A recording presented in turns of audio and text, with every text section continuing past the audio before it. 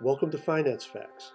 Whether you're cramming for a test or prepping for a job interview, you need to know the facts. Finance Facts. What does short mean? Yes, this is an interesting one.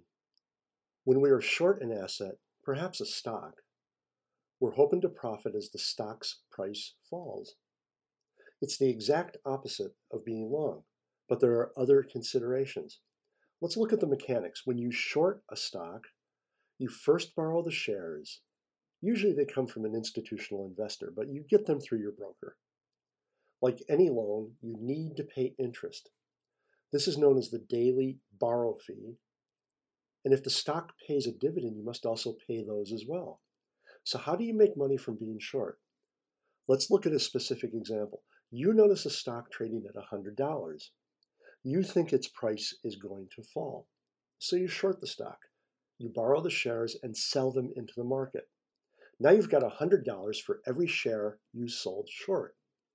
In 1 month's time, if the share price falls to $50, you can buy the shares in the open market, return the shares to the investor you borrowed them from, and close your short position.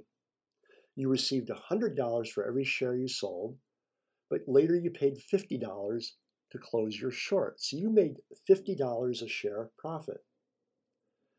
Sounds pretty good, but what if the shares rise, maybe going up to $200? When you decide to close your short position, you must pay $200 for shares you previously sold for $100. You lost $100 a share.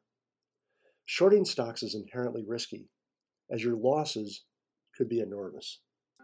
Thanks for listening to Finance Facts. My name is Dave Coker.